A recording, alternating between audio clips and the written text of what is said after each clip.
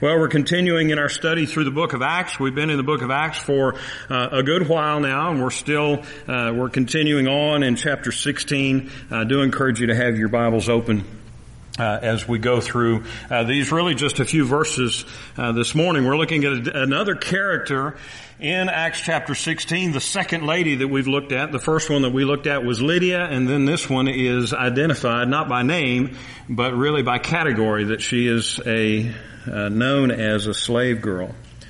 When we talk about a slave girl, that brings up the question, what is freedom? You know, a lot of times that's one of those words that we like to put on t-shirts, or we like to put on banners or flags or those kinds of things, and we love to talk about freedom, but what is freedom? You know, there's many of us in here that long for a day when we'll have all of our debt paid off.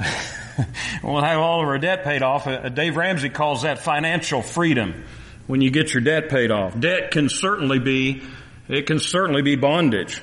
But even if you were completely debt-free, even if, you know, the money genie came and took away all your debt and all of a sudden gave you enough money that you could burn, that you didn't have to worry about money anymore, would that mean that you were truly free? Some people really desire freedom in their workplace. You know, one of the things that has changed in our society over the last generation or so is there's really no such thing or no such desire for somebody to get a job right out of high school or college with a good company and stay there for 20 years or 25 years and retire from that same company. That desire is gone. People aren't looking to punch a clock for 25 years in the same place anymore, are they? They're not looking for that 9 to 5 kind of regularity. For those of us who grew up in my generation, they aren't looking for Dilbert cubicles anymore. They aren't looking for those kinds of things anymore. They're looking for flexibility in their career. They're looking for freedom in their career.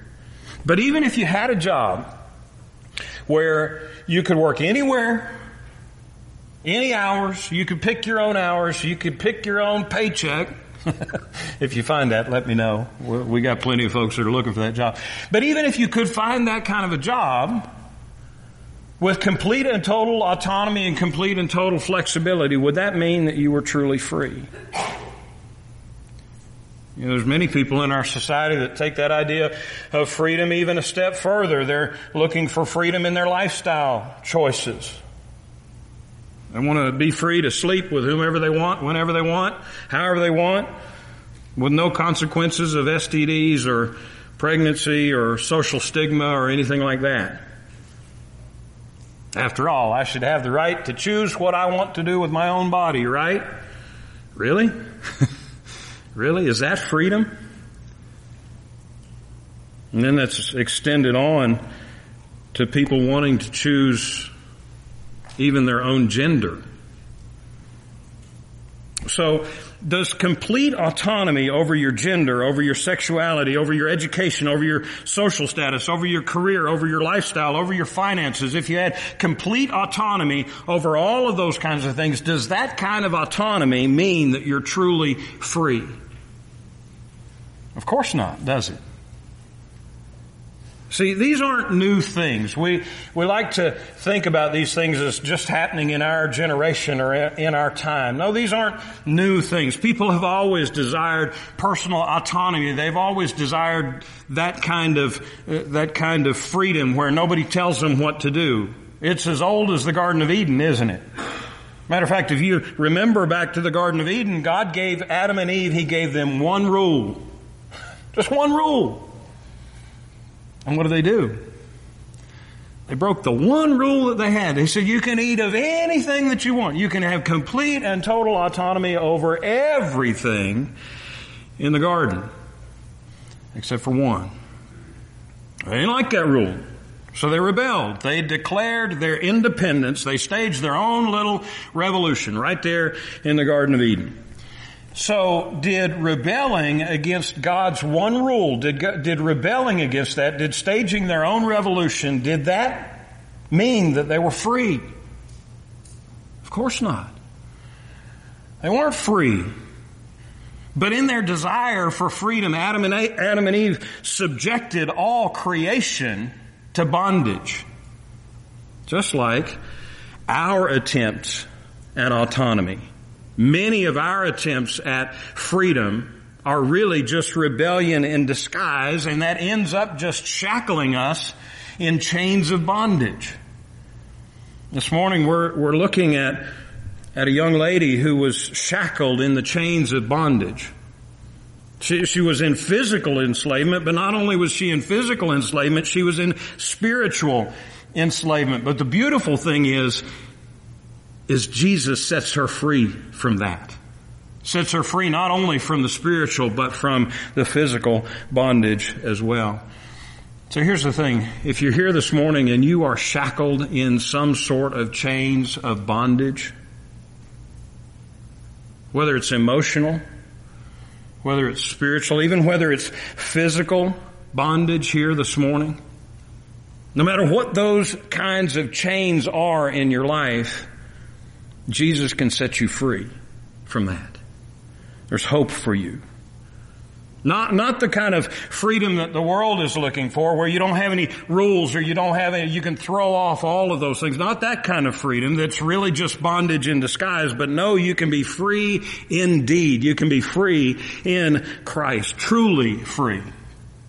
So who was this woman that we're talking about in our passage? We introduced her there in verse 16. Look at verse 16 again. It says, as we, of course, that's Paul and Timothy and Silas and Luke, as that group plus whoever was with them, but definitely that group. As we were going to the place of prayer, we were met by a slave girl who had a spirit of divination and brought her owners much gain by fortune telling. So remember where we are here. We're at this point in this journey through the book of Acts, this journey through the beginning of the second missionary journey, where Paul and Silas and Timothy and Luke are in this town called Philippi. This town called Philippi, God has led them from their home church in Antioch, their sending church in Antioch. He's led them all the way across Asia Minor and through all of that, then across the Aegean Sea, and then up into this town called Philippi. This town called Philippi, which was really the gateway to Europe at the time. This was the first place, this was the launching pad for the gospel in Europe. And if you know anything about Philippi during those days, it wasn't some sort of a backwater podunk town. It was a cosmopolitan city. It was a very strategic city because of where it was located and because of all the things that were going on there. Now, when they got to Philippi, their evangelistic efforts, their disciple-making efforts, they really got off to a slow start because there weren't very many God-fearers there. As a matter of fact, there was just a handful of ladies who were gathered by the riverside. They didn't even have enough God-fearing men to have a synagogue in town. But there were these God-fearing ladies, this small group of ladies there at the riverside in Philippi. But despite the slowness and despite the smallness, Paul and Timothy and Silas and Luke were faithful to share the gospel with that group of ladies there at the riverside. And when they shared the gospel with those ladies there at the riverside, there was a young lady by the name of Lydia who got saved. And when Lydia got saved, she went home, she told everybody in her household about Jesus, and her household got saved. They followed in obedience in baptism. Now, we don't know how long since they had arrived in Philippi that all this is taking, but there in verse 16, it says that Paul and his crew were continuing that worship there at the riverside in Philippi, or outside of Philippi. So they were continuing in the worship there. That meant that they hadn't actually started the church plant there in Philippi. They were just beginning. They were continuing to worship with that small group of people there at the riverside. But they were faithful. They kept making disciples. They kept evangelizing. But as they left Lydia's house and they headed out of town for the riverside prayer meeting one morning, they encountered somebody. Now, it wasn't a new thing. They had been encountering this all along the way. They encountered another lady. This lady was very, very different than Lydia. You remember in our discussion about Lydia, you remember Lydia was a wealthy woman. She was an independent woman. She was a successful businesswoman. Even though Lydia had been through some pretty difficult circumstances, she refused to play the victim in all of that. Lydia never seemed like she wanted to be or allowed herself to be in any kind of bondage. But this lady was completely the opposite.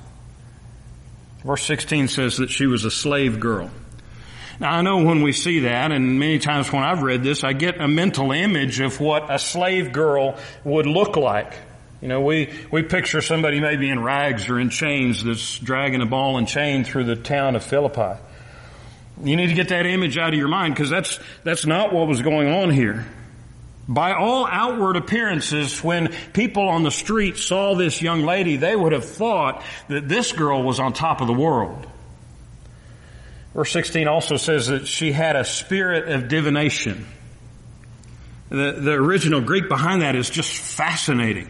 And I'm tempted to go on and on and on about that, but I'm not going to. I'll just give you the highlight about that. The spirit of divination, the literal translation says that she had a Pythian spirit or a python spirit. That creeps me out just thinking about a snake spirit. But this is how she was described. Now we don't have to dive too deep into Greek mythology to understand what we're talking about here, but you can rest assured that Luke's original readers here in the book of Acts would have known what was going on. So I think we need to know a little bit about what this Pythian spirit is. According to Greek mythology, there was a huge python that was said to have guarded the oracle at Delphi. The oracle at Delphi was a place where people would go to get their fortune told. But there was this python guardian. Now this is mythology, right? Follow me. Well, according to mythology, the Greek god Apollo didn't want that guardian there. He wanted the oracle to be free to people, so he killed that python guardian. When he killed the python guardian, the spirit of that python was said to have possessed the priestesses of the oracle at Delphi, so that now all of a sudden, they were able to predict the future and prophesy for people. Possessed these young ladies with the ability to tell people's future, to be fortune tellers. That's what it meant to have a Pythian spirit or a python spirit. She was a fortune teller. Now, of course, we know that this doesn't really have anything to do with Greek legends or Greek mythology. This lady was genuinely possessed by a demon, because that's what the text says, right? Now, we'll talk about that a little bit more in a little bit, about what that all entails, possessed by a demon. But for now, let's just focus on this slave girl a little bit more. Slave girl was how Paul and Silas and Timothy and Luke would have seen her. They saw through this shiny facade and saw that she was really in bondage. But the people of Philippi would have seen her completely differently. They would have looked at her and seen this magnificent princess. They would have seen her as somebody to admire, or somebody even to seek out, or somebody even to worship. She would have been stunningly beautiful. She would have had all the material wealth that you can imagine. She would have been as popular as a movie star if a movie star could accurately predict the future. You think about that. Plus, she was surrounded by a bunch of yoked up, handsome guys. Can you imagine what a sight that was? Can you imagine this entourage walking the streets of Philippi? Can you imagine the crowd that they would have attracted? This stunningly beautiful young lady dressed in the finest, most sensually provocative clothing, surrounded by an attractive male entourage. Now, whether people bought into her prophecies or not, they would have definitely flocked to see the show. My point is, no one in Philippi would have seen this girl as being in bondage. They would have seen her as someone to be elevated. They would have envied her freedom. They would have envied her freedom of beauty. They would have envied her freedom of popularity. They would have envied her freedom of wealth. They would have envied her freedom of sensuality. They would have envied her freedom of seeming power that she had. But Paul and his crew, they knew the truth, didn't they? They could see beyond that shiny facade. They could see the truth. Beauty, wealth, security, popularity. See, none of those things, so many of those things that we seek after, so many of those things that we chase after, that we long for, that we desire, none of those things bring freedom. In and of themselves, those things can only bring bondage. Listen to me, if you're trying to find freedom through finances, if you're trying to find freedom through relationships, if you're trying to find freedom through your career or through your education, if you're trying to find freedom through your looks or through your fitness or through your clothes or through your toys or through your stuff, you will never, ever find freedom in those things. You'll only find bondage. The more and more we seek to find freedom in things other than Christ, the more and more bondage we find ourselves in. We become more and more entrapped. No matter how much money or popularity or success or leisure or stuff that you have.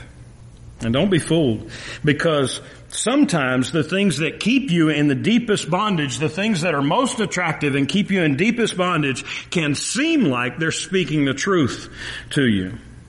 Sometimes the worst things for you can seem like they're doing good. Look at verse 17. Verse 17, she, this slave girl, this shiny, glamorous slave girl, followed Paul and us, crying out, "These men are servants of the Most High God who proclaim to you the way of salvation." Boy, sounded good, didn't it? See, just because you're in bondage doesn't mean that you're always wrong about everything. She was not wrong in her assessment of who Paul and the others were. She was absolutely accurate. I mean, look at her. She was a priestess of false gods. She was demon-possessed. She was in physical and spiritual bondage, and she still spoke the truth.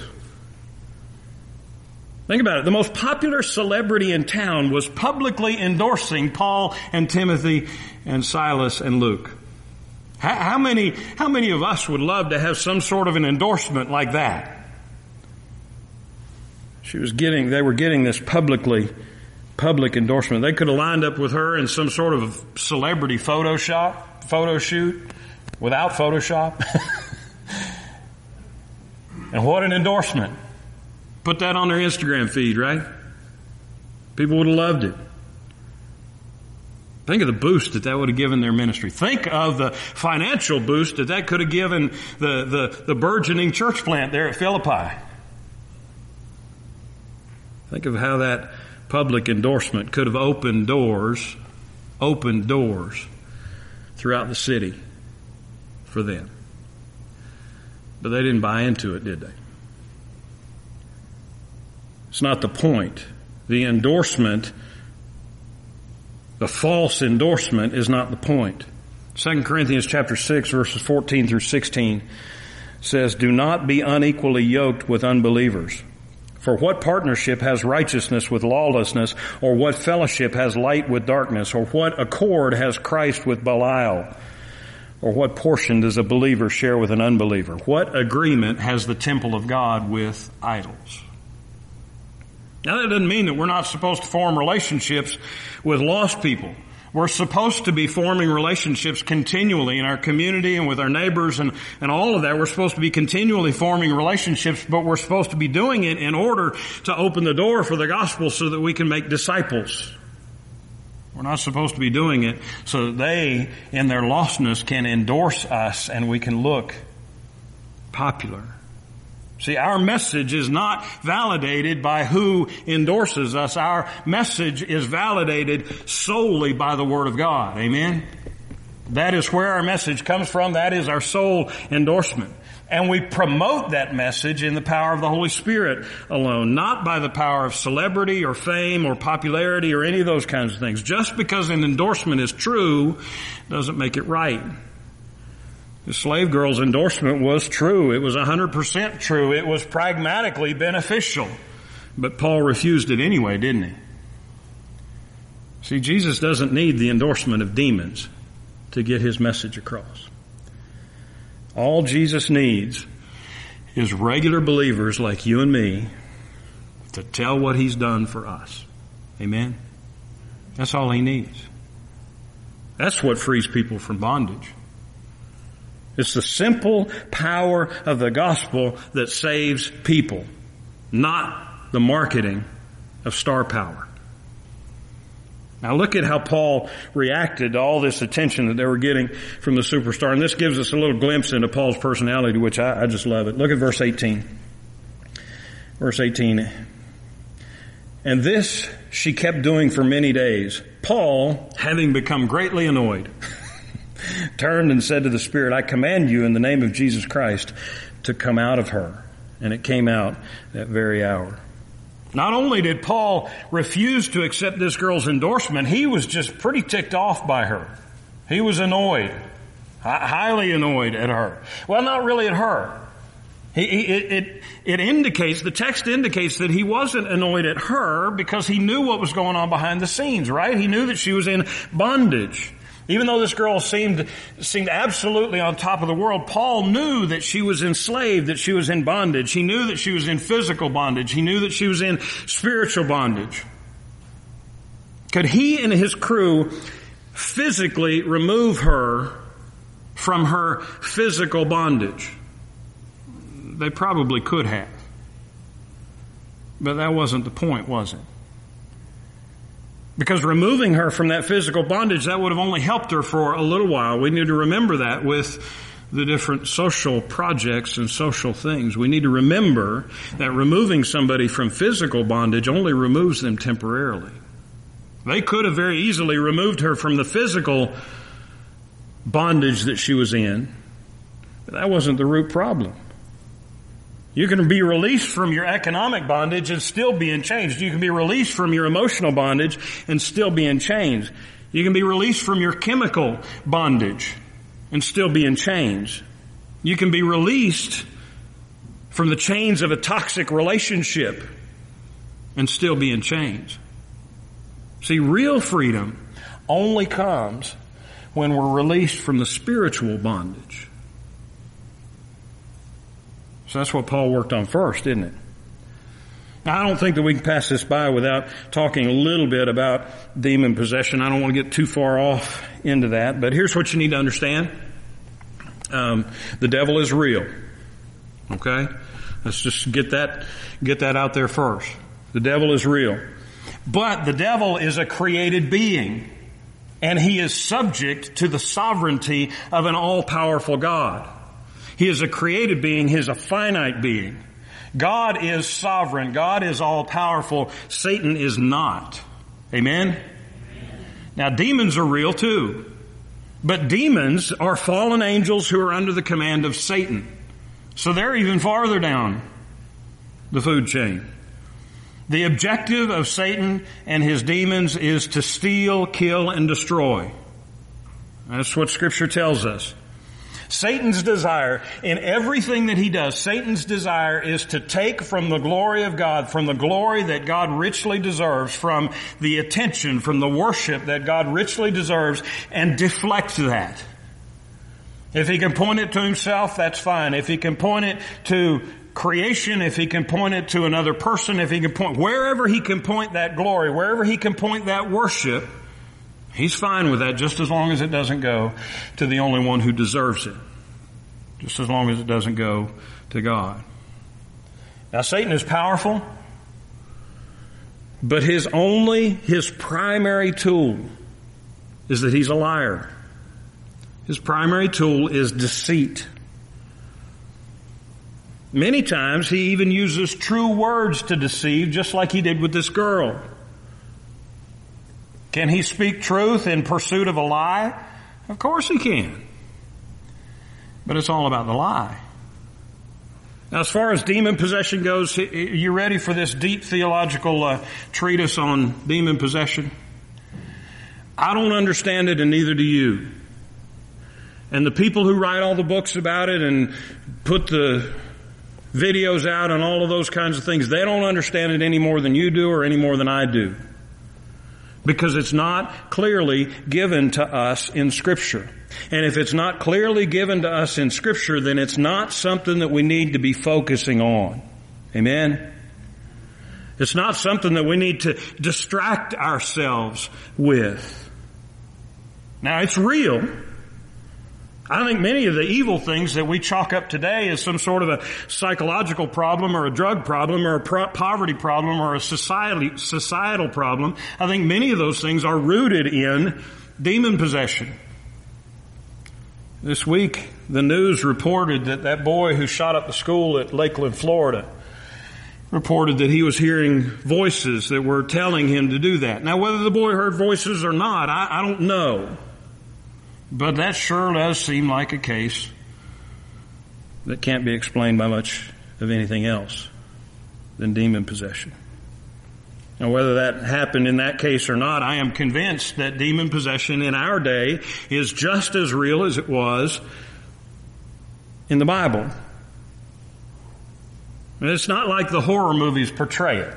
Once again, we get this picture in our mind of heads spinning and, green soup going out everywhere. No, it's not like the horror movies portray it. It's not something that you can fix with a priest and a crucifix and so-called holy water. No, that's rituals. Symbols are not the solution. Jesus is the solution. He's the only solution. The greatest power of Satan and his demons is deceit. But how has Jesus identified himself in Scripture? He is the way, the truth, and the life. No man comes to the Father but by Him. So the way to conquer deceit is with the truth. Not just a concept of truth, but with the person who is truth. He is the way, the truth, and the life. The simple message of the gospel that you and I have been given is all that we need. That's it. It's sufficient for all. And because it's sufficient for all, then you don't need to sit back and be afraid of the devil. We don't need to see the devil and his demons behind every tree and give them and attribute to them stuff that they're not sovereign over anyway. We don't need to worship them in that way by giving them credit that they don't deserve. You don't need to fear the devil. You don't need to fear demons. We don't even need to acknowledge them. Greater is He who is in you than he who is in the world. Philippians chapter 2 verses 9 through 11. And that beautiful section of who Jesus is says, therefore God has highly exalted Him, has highly exalted Christ, and bestowed on Him the name that is above every name, so that at the name of Jesus every knee should bow in heaven and on earth and under the earth, and every tongue confess that Jesus Christ is Lord, to the glory of God the Father. That says every knee, every tongue. So when Jesus saves us, we don't have to be afraid of any of that. Amen? So don't get caught up in all of that stuff and worrying about this and that and the other. No, we have the tools that we need. We have Jesus inside us, and we have His Word. We have His gospel to proclaim. That's all we need. That's all we need. As a believer, if you have any doubt as to the absolute defeat of Satan and his demons in your life, you need to listen to Romans chapter 8, verses 37 through 39. Paul says, no, in all these things we are more than conquerors through Him who loved us. I'm sure that neither death nor life, nor angels nor rulers, nor things present nor things to come, nor powers, nor height, nor depth, nor anything else in all creation. That covers everything, doesn't it? Will be able to separate us from the love of God in Christ Jesus our Lord. Listen to me. In the name of Jesus Christ, you are truly free. Truly and eternally free. Money can't give you freedom. Religion can't give you freedom. Education can't give you freedom. Retirement can't give you freedom. Relationships can't give you freedom. Independence can't give you freedom. Success can't give you freedom. The only one who can give you freedom is Jesus Christ. Galatians chapter 4, verses 4 through 7 says, "But when the fullness of time had come, God sent forth His Son, born of a woman, born under the law, to redeem those who are under the law, so that we might receive adoption as sons. Because you're sons, God sent the Spirit of His Son into our hearts, crying, 'Abba, Father.'" Now listen to this. "So then you are no longer a slave, but a son. You're no longer in bondage, but you're a child of God. And if a son, then an heir through God." Yeah, the lady in this passage, she was in physical bondage. She was owned and manipulated by that group of men who surrounded her. So she was in physical enslavement. But on top of that, she was in emotional bondage to the crowds that only valued her for what she could do for them. She wasn't her own. She was property. But before she could be released from her physical bondage, before she could be released from her emotional bondage, she had to be released from her spiritual bondage. I don't know what kind of bondage you're in here this morning. But whatever it is, I can tell you on the authority of the Word of God, when Jesus saves you, you're no longer a slave, but a son. You don't have to be a slave to whatever physical or whatever emotional chains that are binding you, because you're free. But you can only truly be free if you've been rescued from spiritual enslavement. Listen to me, Jesus was beaten like a slave so that you could be free. Jesus was bound so that you could be loosed. Jesus died to give you life. He rose again to give you victory. In His name, you can be free. Just like this lady when it says, "And it came out that very hour." In Jesus, you can be free this very hour. All you have to do is call on Him. That's all it takes. All you have to do is confess Jesus as Lord and Master and Savior of His life. You see, with His blood, Jesus has already paid the price to buy you back from everything that has enslaved you. He's already paid that price. All you have to do is receive it. All you have to do is accept His payment. So the only question for you is, will you accept Him this very hour? Let's pray.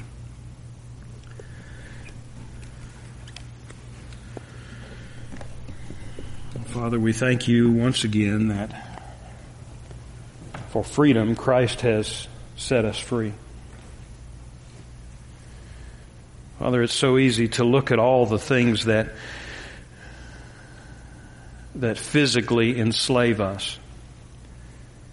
It's so easy to look at all the things that emotionally enslave us. And Father, when we look at the things that physically enslave us, it's so easy to immediately turn to the things that will provide short-term relief in removing some of that difficulty. And with the things that emotionally enslave us, it's so easy to look for counseling or medication or those kinds of things which will just provide temporary relief from the bondage of emotional enslavement. But Father, we know that the root cause is spiritual bondage. So Father, we ask that anyone in here, I ask that anyone in here who is experiencing that kind of emotional or physical bondage, Father, that they would seek Christ first. And Father, as they seek Christ, Father, as You loose the chains of their spiritual bondage, Oh, Lord, I ask that you would give them direction and show them the tools and the paths that they need to take so that their emotional and so that their physical bondage would be eased. But Father, we're not looking for temporary freedom. I'm not asking for temporary freedom for folks. I am asking for freedom indeed. So Lord, if there's one here this morning who's not trusted Jesus as Lord and Master and Savior, if there's one who has not been released from their spiritual bondage, oh God, would you redeem them this morning? Father, would your Spirit draw them? And Father, as your Spirit draws them, as your Spirit shows them their need for a Savior, Father, I ask that they would repent and believe. Father, whatever the needs in this place are, we know that your Spirit is sufficient to provide exceedingly abundantly above all that we could ever ask or think. So Lord, we're trusting you in this time to do the work that only you can do. In Jesus' precious name, amen.